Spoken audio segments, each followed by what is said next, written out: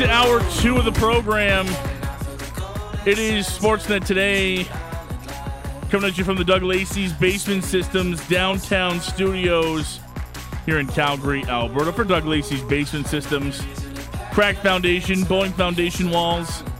They have a simple, permanent solution to stabilize your foundation. Contact Basement Systems. They're all things basement-y. You can visit them at dlbasementsystems.com. Alongside our outstanding producers, Cam and Taylor, this afternoon. We kick off hour 2, welcoming in Pat Steinberg to the program this afternoon. Patrick, hello. What's up? Hanging out, doing a thing, chilling. Still to come in hour 2, we get a Stamps report with Patrick Dumas. Check in on the Calgary Stampeders as they get set to head to Toronto, take on the Argos on Friday night. Also, a WPCA report. Checking in on the Chucks. Segment 2 this hour. Chatting with Jason Glass. Looking forward to that as well. But kicking off this segment, Pat, we're getting to that point of the offseason. PTO starting to get signed around the league, around the NHL. We already knew this was a thinner than usual free agent crop when it came to the NHL. We've seen a few names popping in here and there. Martin Jones signed with the Leafs to give them some depth.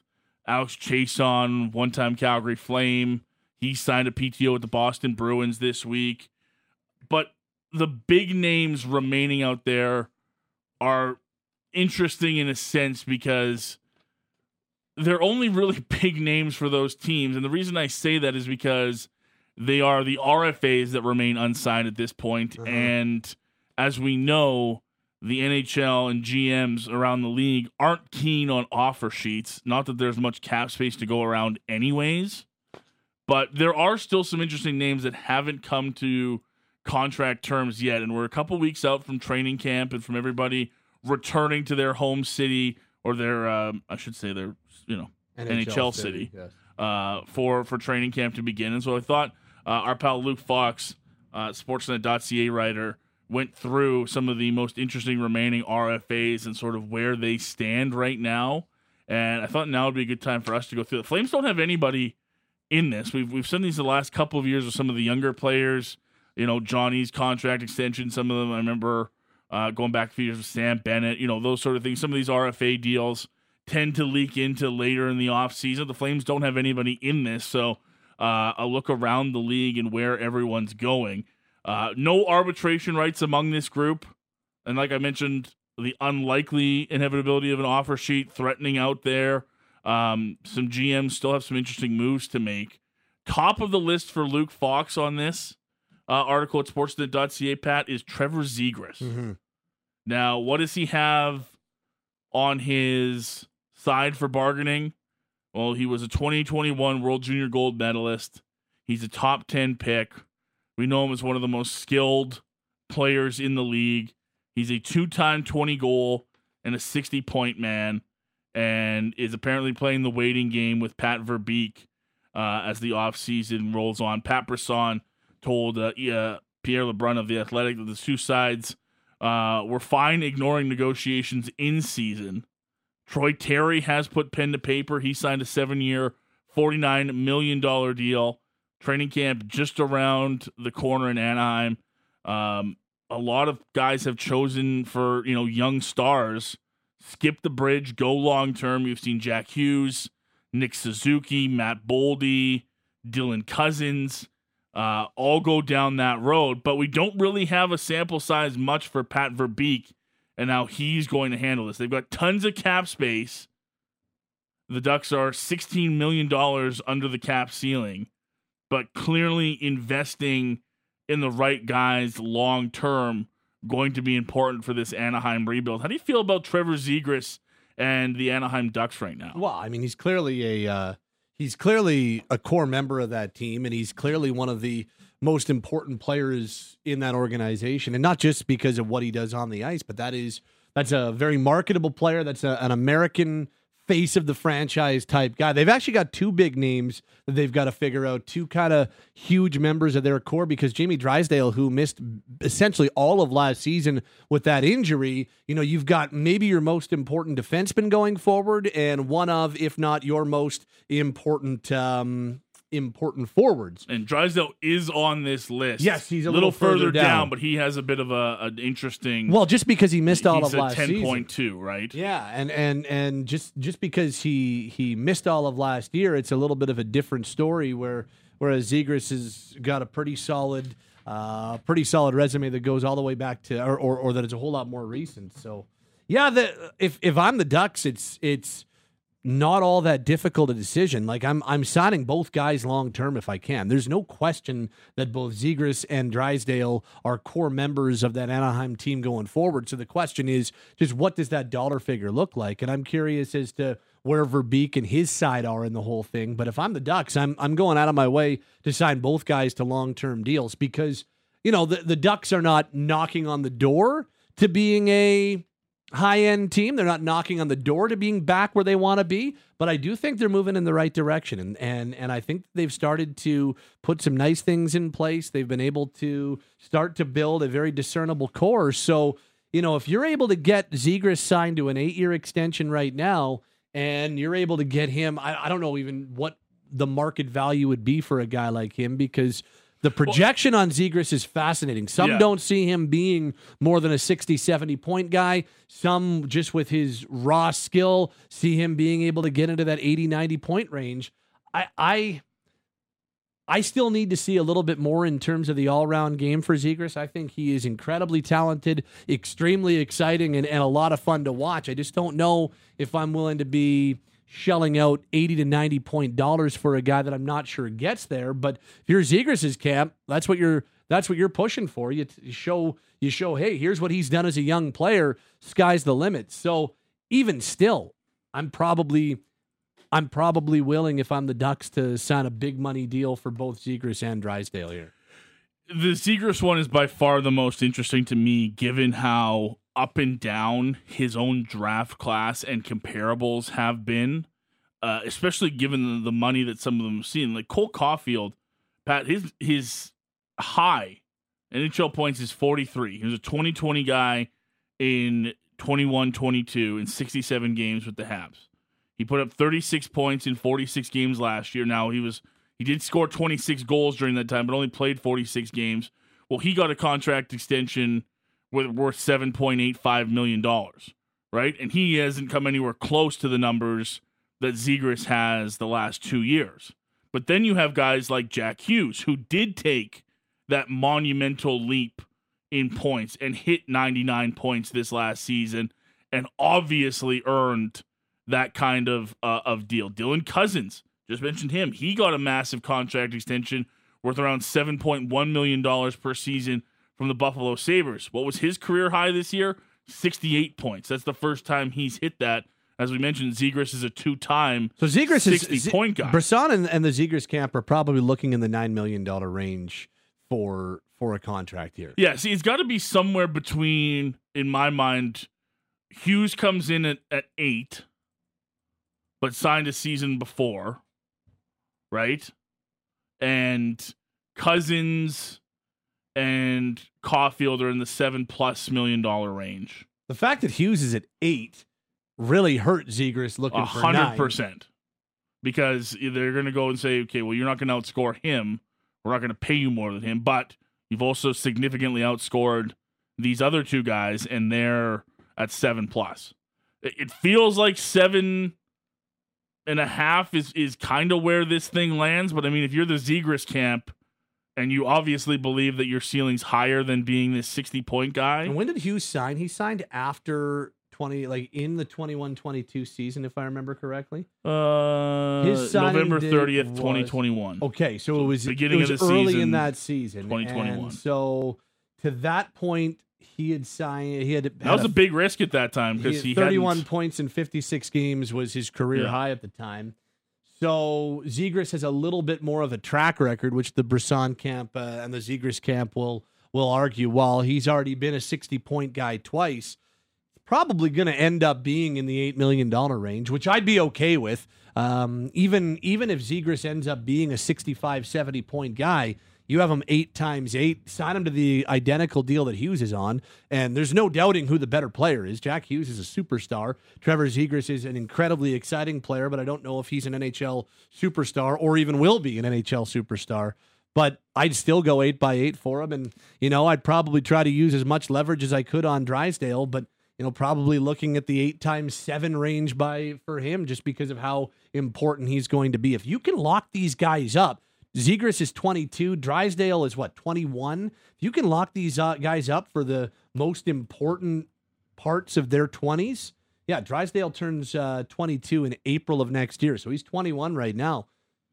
Get them signed, and if you've got to go a little bit higher than you want to go, or a little bit higher than maybe you would ballpark it, I'd still be doing it if I'm the Ducks, because that gives you the better part of a decade with a core locked up, and when your team is ready, there's a pretty good chance that both Drysdale, Zegras, and even Troy Terry, who they already signed, are on deals that look pretty good relative to the salary cap, because it's only going to go up. So, yeah, that would be an urgent thing I'd be looking to do if I'm Pat Verbeek. Yeah, Anaheim has nobody defensively signed up to the long term.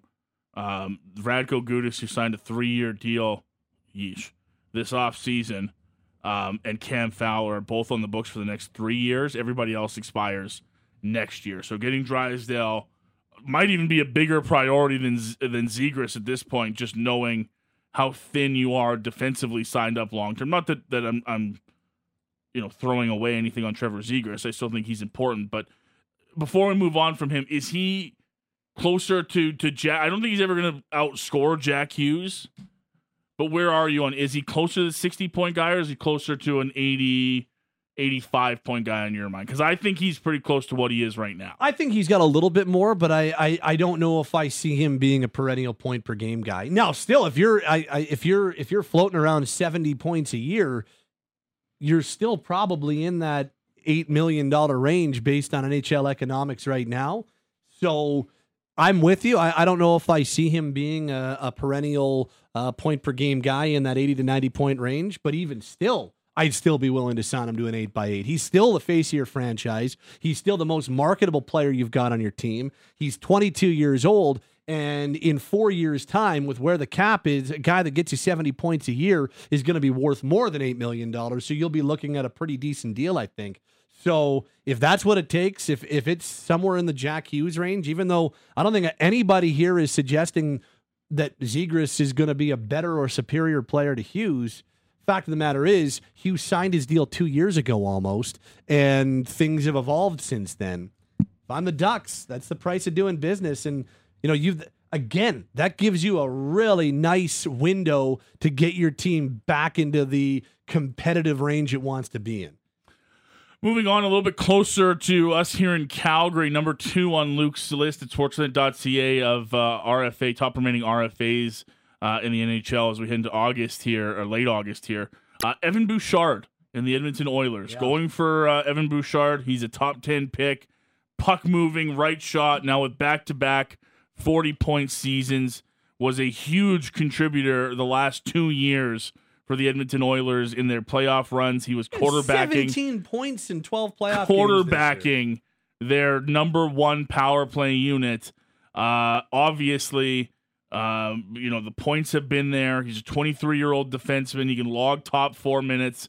Opened up a spot for him as Tyson Barrie got moved at the trade deadline.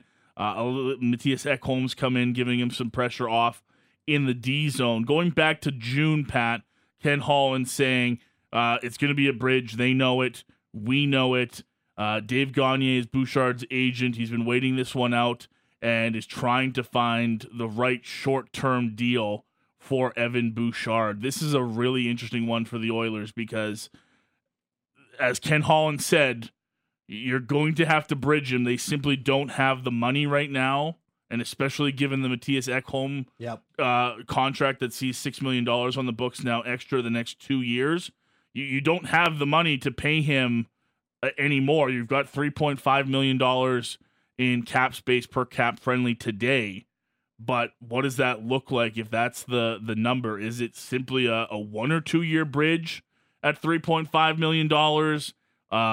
Is it going to cost the Oilers more? Can they get him to more term, given how little cap space they have today to put pen to paper on? Because they clearly have liked what Evan Bouchard's put up. You mentioned the playoff numbers there. He's been great for them. If I'm the Oilers, I'm trying to get it at 3 years, because 3 years is what Connor's got left. Leon's got 2 years left. Hyman has way more than that. But Kane's got 3 years left. You've got Ekholm with 3 years left. I'm trying to go 3 years on Evan Bouchard. And if that ends up, like, if it's, they've got about $3.5 million. If it's 3 times 3.5, then that seems pretty fair to me. Now, I haven't dove deep, or I have not done a deep dive on, all the comparables and some of the underlyings and stuff like that on Bouchard, but he's clearly an everyday top 4 part of that defense. He's their number 1 power play guy. I don't even know if 3 times 3.5 gets it done, but if whatever you can do to go 3 seems to make a lot of sense, because that's kind of this Oilers' current window to get things done. And then everything changes. Everything changes in 2 years when Draisaitl's new deal comes up, but everything really changes when Connor McDavid resets the bar in 3 years. I mean, he's now the second highest paid player in the NHL, but like, what's he going to get in 3 years when the cap goes up? Are we talking 20? And I'm not even kidding. Like, are we talking 20? Are we talking 18? Because he's going to be able to write his own ticket. Well, he's going to want to top whatever Matthews got. And Matthews will be in the 14, 15 range. Yeah. Like, it's only going to go up from here, especially with the cap finally taking jumps. And, even Connor helping the Oilers out a little bit, which I actually think he will do, it's still going to be in like the $17 to $20 million range. Yeah. And again, if it's lower, awesome. That's good for the Oilers. You can make the case, and I know many did make the case when Connor signed his current deal, that he gave the Oilers a break, and he probably did at $12.5 million. So everything changes in the next 2 or 3 years, but it really changes in 3 years. And in 3 years, you're probably saying goodbye to Ekholm, because that's when his deal's up, and you're probably parting ways from him there. We'll see what Evander Kane's all about in 3 years, but you've got an opportunity where money will be falling off the cap, so you can reset on Bouchard and maybe start to think about signing him to a longer-term deal as well.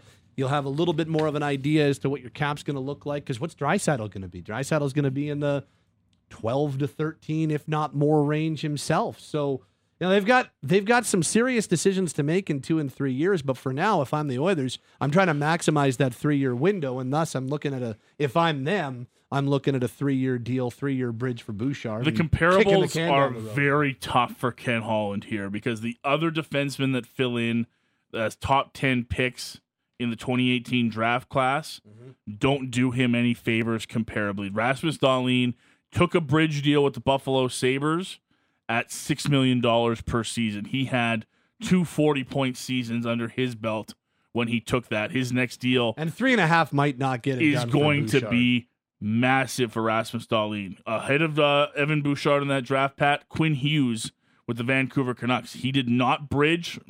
He took a 6-year deal in 2021 that sees him paid $7.85 million. And the only other top 10 defenseman in here that we can talk about is Adam Boqvist, now with the Columbus Blue Jackets. He signed a 3-year deal. He was ARB eligible in 2022 when he signed this deal with the Jarmo Kekalainen and the Blue Jackets.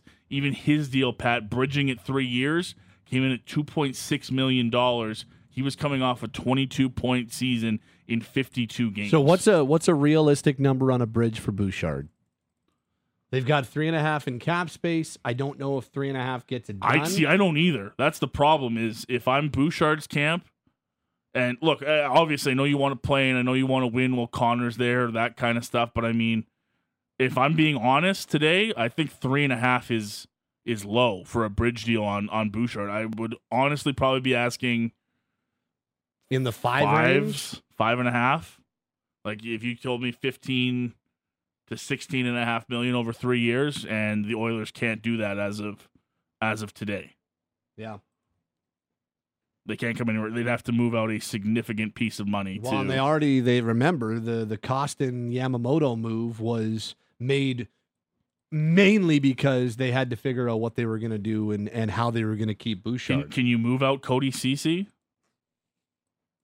as a right-hand shot? I mean, potentially. That's really the only money that's, I think, significant enough to maybe get you there.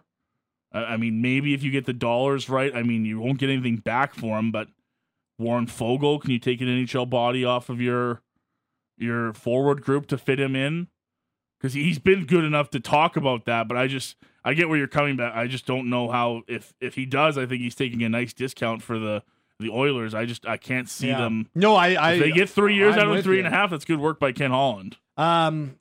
It might have to be one of those guys on their blue line right now. It might have to be whether it's a Kulak or a CC. Remember, they've got Broberg a left shot in the American League, and they've been talking for a long time about how bringing Broberg into the conversation could really help things. Now, Kulak is a left shot. If you're able to move that contract out, and again, I have not been paying attention to what the conversations in Edmonton have been, so we might be missing a very obvious way they can do this. But if they look at bringing Broberg in, you move Kulak's money out, that could probably get you there for getting Bouchard in. And so right now, I think you're more comfortable with Kulak on that blue line than you are Broberg. But you got to make sacrifices if you're going to want to keep all your important players. And Bouchard is more important than Kulak and is far more a piece of that core going forward. So tougher to move CC only because he's a right shot. He's got 2 years. Kulak's got 3. Oh, yeah, I guess so. Yeah, but I don't know if either one of them's easy to move. I mean, Kulak at 2.75. Kulak's an NHL defenseman. Like sure. there's and so I think you could find a place for him. I don't know if you're going to get great value, but I think he's actually a very solid, serviceable kind of middle six defenseman, kind of in that 3 to 5 range. I think he can play. He's probably best suited as a strong third pair guy, but if he needs to, can move on to a second pair. I think there would be teams interested, and that would probably get you there to what you need to pay, because all of a sudden that gets you into the almost $6 million range in terms of what you've got open. If you're in the $5 million range for Bouchard, that probably gets you done. That's the top 2 names on the RFA list from Luke Fox at Sportsnet.ca. Still some interesting names on the RFA list out there. You want to go check out the list, head to Sportsnet.ca. Names like Alexis Lafreniere still unsigned, Morgan Frost. Shane Pinto needs a new deal. We talked about Jamie Drysdale in Ottawa. What does that contract look like? Plenty of work still to be done for some GMs as we get into the late stages of August here. A couple texts, 960-960. Pat, our pal Matt and Cochran texts in. So Zegras was the NHL 22 or NHL 23 cover guy, cover athlete. It's got to be worth something. Feel like Zegras is a lot of hype. Ducks could hurt themselves with an overpay. This one says, of course, the biggest question is, where is McJesus going? Might still be in Edmonton. I think he's going to remain in Edmonton, as much as everybody likes to make those jokes. And this text says, Bouchard's only played 2 full seasons, much different than Rasmus or the other D that you mentioned. Games played in the NHL is an important measurement in these bridge deals. And that's for sure a big thing. I would say that the Rasmus Dahlin comparable that I brought up is when he signed his deal, he was only 2 seasons in. And Bouchard's got 2 full seasons and 5 rounds of the playoffs under his belt. He's missed 1 game. Yeah, so he's got some... Played every playoff game, and he's missed 1 regular season game. He's got enough to have a bridge deal and a big money bridge deal, especially because he's there. That power play was quarterbacked by Evan Bouchard last year. 184 NHL games for him and 28 playoff games, so over 200 in the league right now, playoffs and regular season combined for a guy like Evan Bouchard. So we'll keep an eye on that for sure. This one says, outside of the obvious McDavid, assuming Oilers re-sign 29, don't they have to fill like 16 roster spots with likely $30 million already committed? That'll be one of the things that they deal with for sure, but we'll see what exactly that turns out for. Robert texts in, says it sounds like it's a $3.9 to $4 million deal on a 2-year deal for Bouch. Bob Stauffer has this with Saravelli. Very durable for the Oilers.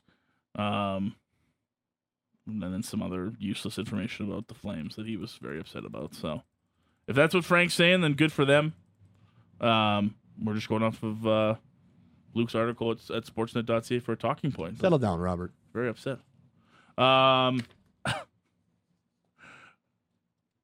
Oilers fans. Why do 780 area code? They just get so upset. We didn't even say one bad thing. Not one. Just we only said good things about Evan Bouchard, and here it is. You worry about your own guys.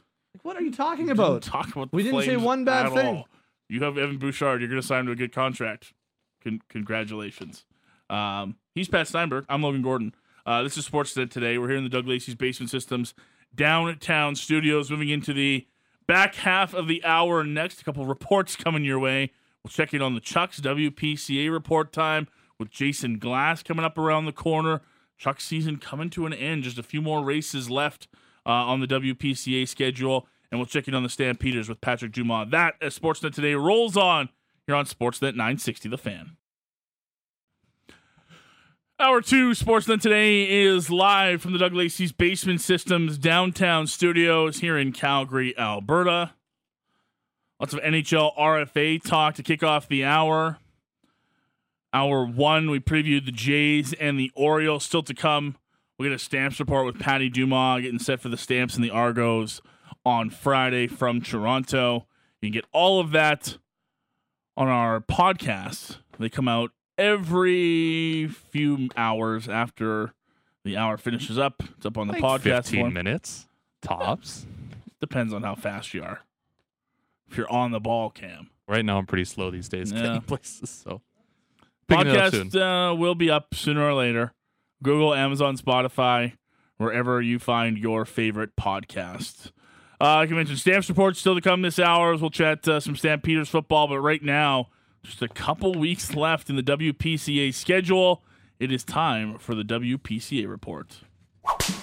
It's time for the World Professional Truck Wagon Association Report. Hear the latest updates from the world of the WPCA and exclusive interviews with the biggest drivers in the sport. WPCA Report brought to you by our good friends at the World Professional Truck Wagon Association. Racing to the Century Downs Racetrack and Casino World Finals, August 23rd to 27th. You can get your tickets now at showpass.com. It's right around the corner. Really looking forward to getting down to Century Downs for the World Finals. And joining us today on the WPCA Report, very happy to go down the Atlas Pizza and Sports Bar guest hotline and welcome in Jason Glass this afternoon. Jason, thanks for the time, sir. How are you? I'm doing good, thanks. How are you? Doing well, thank you. Appreciate the time this afternoon, sir. I know you guys just finished up a couple of days ago at Rocky Mountain House. How did your rig feel? How did you feel about the weekend in Rocky Mountain? It was a good weekend. My horses are running hard and fast, and we're having lots of fun. Third in the world standings as we head into the last couple of days here of the season. How's the season been as a whole for yourself, Jason? It's been a great year. You know, I got a lot of new horses I got in the mix, and we're just kind of been sorting it out from day to day, a bunch of young ones, and you know, we've been very consistent, and now that we're nearing the end of the trail, these horses seem to be starting to gel and working better actually every night. So I'm very happy with the season so far. That's great to hear. I know as we've done these reports on Sportsnet the last couple of weeks and chatting with the drivers, that seems to be the season-long battle for most of the drivers is figuring out that best mix of horses that's going to get you down the stretch as fast as you can. Yeah, no, exactly. Everyone's in the same boat. You know, every year we mix in some of the new younger ones with the older veterans, and you know, we're always trying to go faster. And with saying that, you know, I like to be consistent and stay away from penalties, and you know, have horses, you know, between them and me, you know, kind of be in sync and just have consistent races. So we're getting there. How much of that comes from a very long family history in the sport, Jason? How much does your dad or your granddad go over, you know, making the rig work with the different horses? How much of that comes from, you know, just your own personal experience with it, and how much comes from the family history that you guys have? It all comes from the family history. My great-grandfather in 1923, then my grandpa Ronnie, and my dad Tom.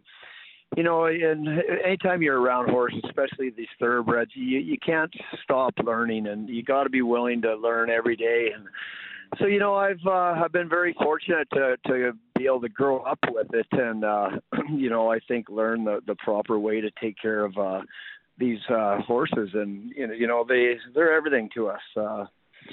We take care of them year round, not just when we hit the racetrack. So, they get absolutely everything they need, from their teeth to their feet to nutrition to chiropractic, massage, absolutely everything. They get it. So, the most important thing to me is taking care of these horses properly. What's the second half of the season like for a driver? I know that there's such a ramp up to Stampede. There's so much excitement around that event, and then you've got a little bit of a slower pace, but now you're trying to ramp it back up as the World Finals come back around here. What's the second half of the season like as you try to manage everybody and try to keep everybody at their best for the race time? Well, it's tough. There's so many highs and lows throughout the summer, and we make quite a few miles to different towns up and down Alberta. So you really got to try to manage the horse's health, and just even the workers and your family, and all the equipment and trucks and stuff. So there's just a lot. So from the start of the season,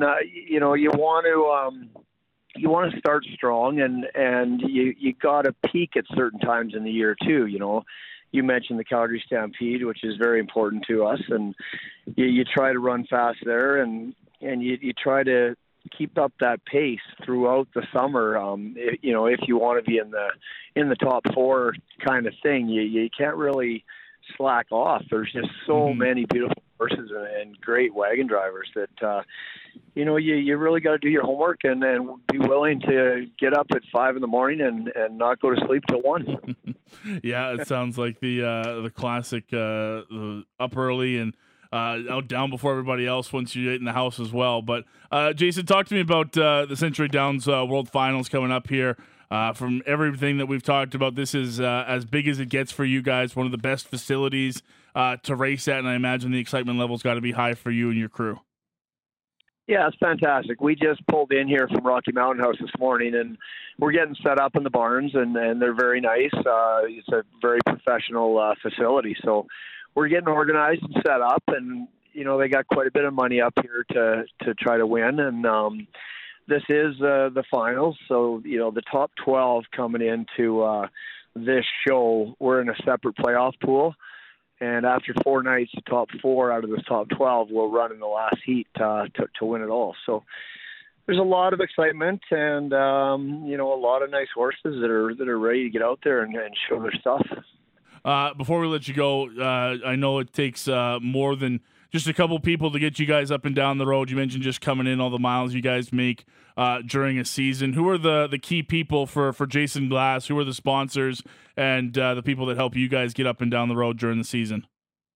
Well, my family, my wife Brianna, my 2 kids, Bodie and Steele, and then I got 2 or 3 workers, that they work very hard every day as well, and lots of friends and family come and go and help here and there. And my main sponsor, my only sponsor, is Birchcliff Energy. They've been with our family with different companies for 30, 40 years. Wow.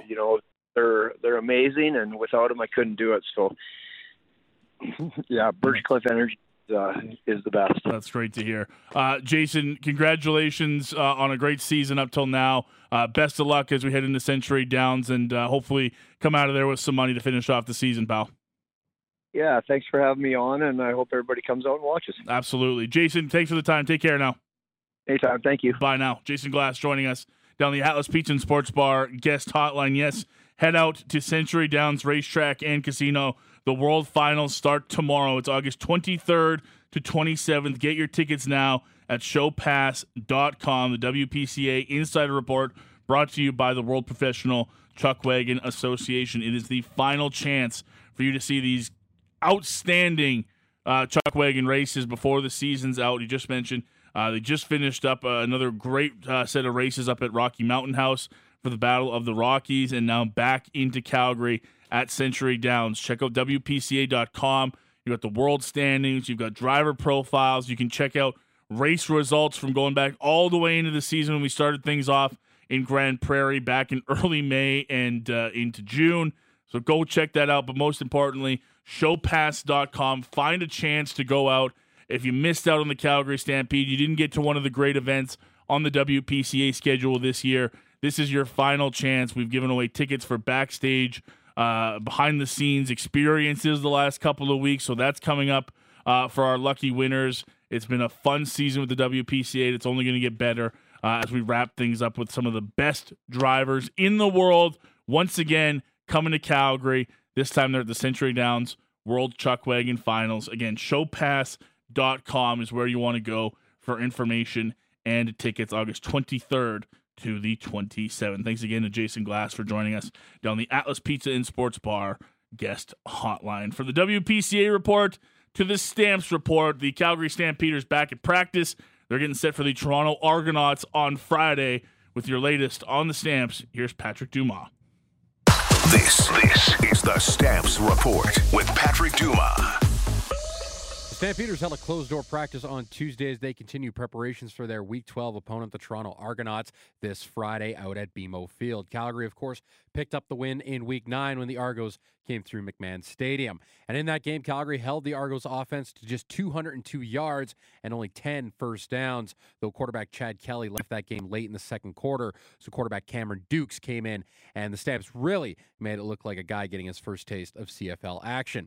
Also in that game, it happened to be the last time the Stampeders scored an offensive touchdown. It was Tommy Stevens on a goal line plunge early in that contest, but since then the Stamps have dropped 2 in a row, one really ugly one in BC and a close, frustrating one to the Bombers, and that offense has been the catalyst in both those contests. Coach and GM Dave Dickinson said this back on Monday, and it's all about trying to improve in the midst of this losing streak. We know where we're at, but it doesn't mean we're not here just to try to make playoffs anyway. We want to win it. And so the only way I know how to do that is try to find a way to get better each and every day.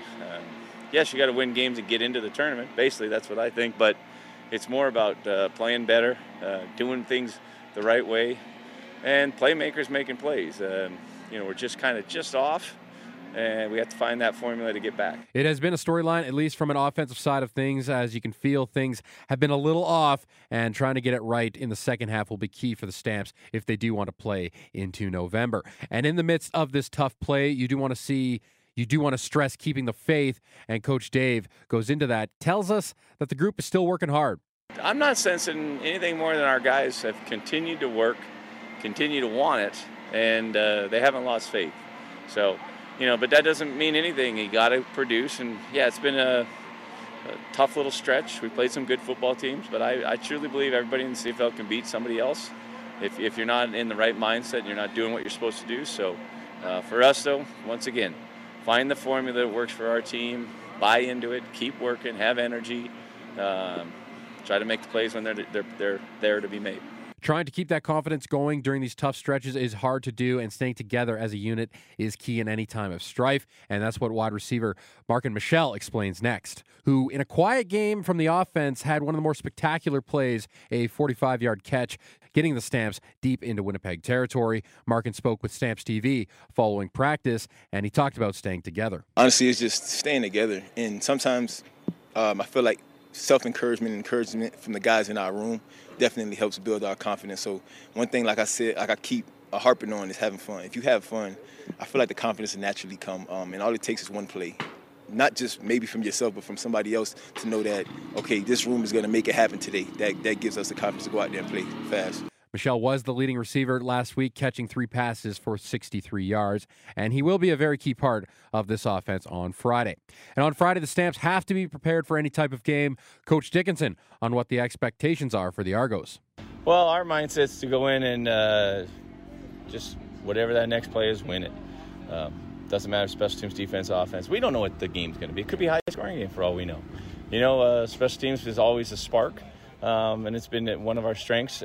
Defense had a great game last game. Get new challenges. Offensively, we're excited to play. Excited to get another opportunity and try not to listen to anything more than internally, what are we talking about? What are we trying to do? And focusing on the next play and win it. And with that, we'll take a look at the injury report. Jonathan Moxey, who missed the Week 11 contest against Winnipeg, was a full participant to start the week and looks good to move back into his boundary corner spot. A couple names that did pop up on the injury list on Monday, and some key names at that. Kadeem Carey, Tommy Lee Lewis, and Bryce Bell all have not practiced to start the week. Here's Coach Dickinson on their statuses going forward, starting with Carey, then Lewis, and then ending with left tackle Bryce Bell. Came in with a bit of a quad, so we're hopeful that he can play. But he's working hard. But he is certainly things have popped up a little bit on him, sick, and he's sore with his quad. So hopefully he can play. Yeah, he's got a little bit of soreness in his upper body, and he's been awesome. So hopefully we get him in there, and he's locked in though. He's been out here and knows his stuff. And return game, a lot of time it's just what you see and hitting it. So. Be nice to have him out there, and hopefully he is. He's fighting it. He's been though it's same injury he's had for a while now. It's lower body, so it's just one of those things. Sometimes guys, when you played enough, you can handle it. He's not an old player, but sometimes you can handle it. But he is certainly. It's an injury that he's been playing with. Can he keep playing? Hopefully. Wednesday will be our final look at the group before they ship off to T-Dot on Thursday. So tomorrow will be a big day for those three names. With your Stampeders report, I'm Patrick Dumas. Thank you, Patty. Appreciate that. Yes, Stamps and Argos from BMO Field in Toronto coming up on Friday night. Stamps injury report just released a few moments ago.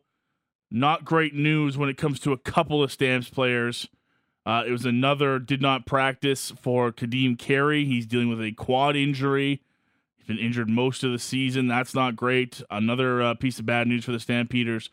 Second straight missed practice for Tommy Lee Lewis, who's been great for the Stampeders this season, especially on the run game. Bryce Bell with another back-to-back missed practice day. So there's three pretty important guys there who missed practice for the second straight day. That's never a good sign as it's a short week heading into Toronto on Friday. Good news, though. Cole Tucker dealing with that foot injury, practice for the second straight day. Same with Jonathan Moxey and Brad Muhammad. So Tommy Lee Lewis doesn't sound like he might be an option for Friday, but maybe they get Cole Tucker back, and the DBs could get Jonathan Moxey and Brad Muhammad back. DBs have dealt with a lot of injuries this year as well. Yeah, and I mean, Stamps have dealt period with a lot of injuries this year. Not like they're alone though. It's been that type of year in the CFL. It's a big test. This is a real big test for them, and they go on the road to Toronto with at this point, I don't think there will be a game that doesn't feel like a significant one for the Stampeders between now and the end of the season, because I don't think they're going to fall so far out of it the playoffs become out of reach, and I don't think Saskatchewan's going to run away with it, although credit to them with the way they played against BC on Sunday.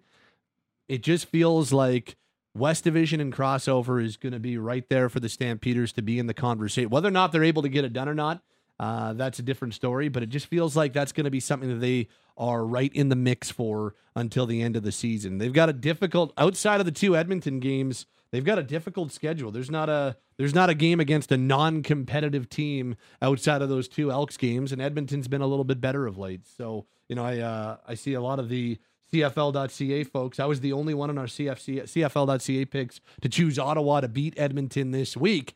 Everybody else is starting to feel like the Elks maybe are turning things around. So it's going to be a difficult end of the season for the Stampeders. You also went against one of your classic picks and did not turn out to be the only one to pick the Stampeders against the Argos. I chose I think everybody chose the Argos. They did. Yeah. That's what I mean. Is you're usually the one outlier remaining in the CFL.ca picks, but not this week against the Argos, eh? Argos have already lost once to the Stamps. Chad Kelly looked great again in his return after missing a few weeks. Missing half a game, I guess. And I don't know. The Argos are. It's tough to pick against. It's tough to pick against those three teams like Winnipeg, BC, Toronto. I'm almost always picking on their side because they're just at a different level compared to the rest of the league. It's just the biggest thing for me is I like how good the Stampeders defense has been, but unless they keep a team right now under 20 points. It doesn't feel like the offense is going to be able to match that. And Chad Kelly's been so good, throwing for 400 yards most nights. They've got this dangerous running back duo. Even if the Stamps defense lets in, say, 25 points, still a pretty good night, but the offense just hasn't been able to get there more often than not. It's hard to see them keeping up in any sort of shootout scenario, as I think back to the Ottawa game in Calgary when it actually was a back-and-forth offensive shootout. Feels like that was months ago for this Stampeders offense, but we'll see. Week kicks off on Thursday with the Montreal Alouettes into Winnipeg to take on the Blue Bombers. Sounds like Zach Collaros nearing a return for Winnipeg, who are 8-2 on the season. Montreal at 6-3. Wrapping up hour 2 of Sportsnet Today. Thank you for listening, whether live or on the podcast of Sportsnet Today. Thank you to Cam and Taylor, outstanding producers on this Tuesday afternoon. We'll be back tomorrow for another edition of Sportsnet Today, right here on Sportsnet 960, The Fan.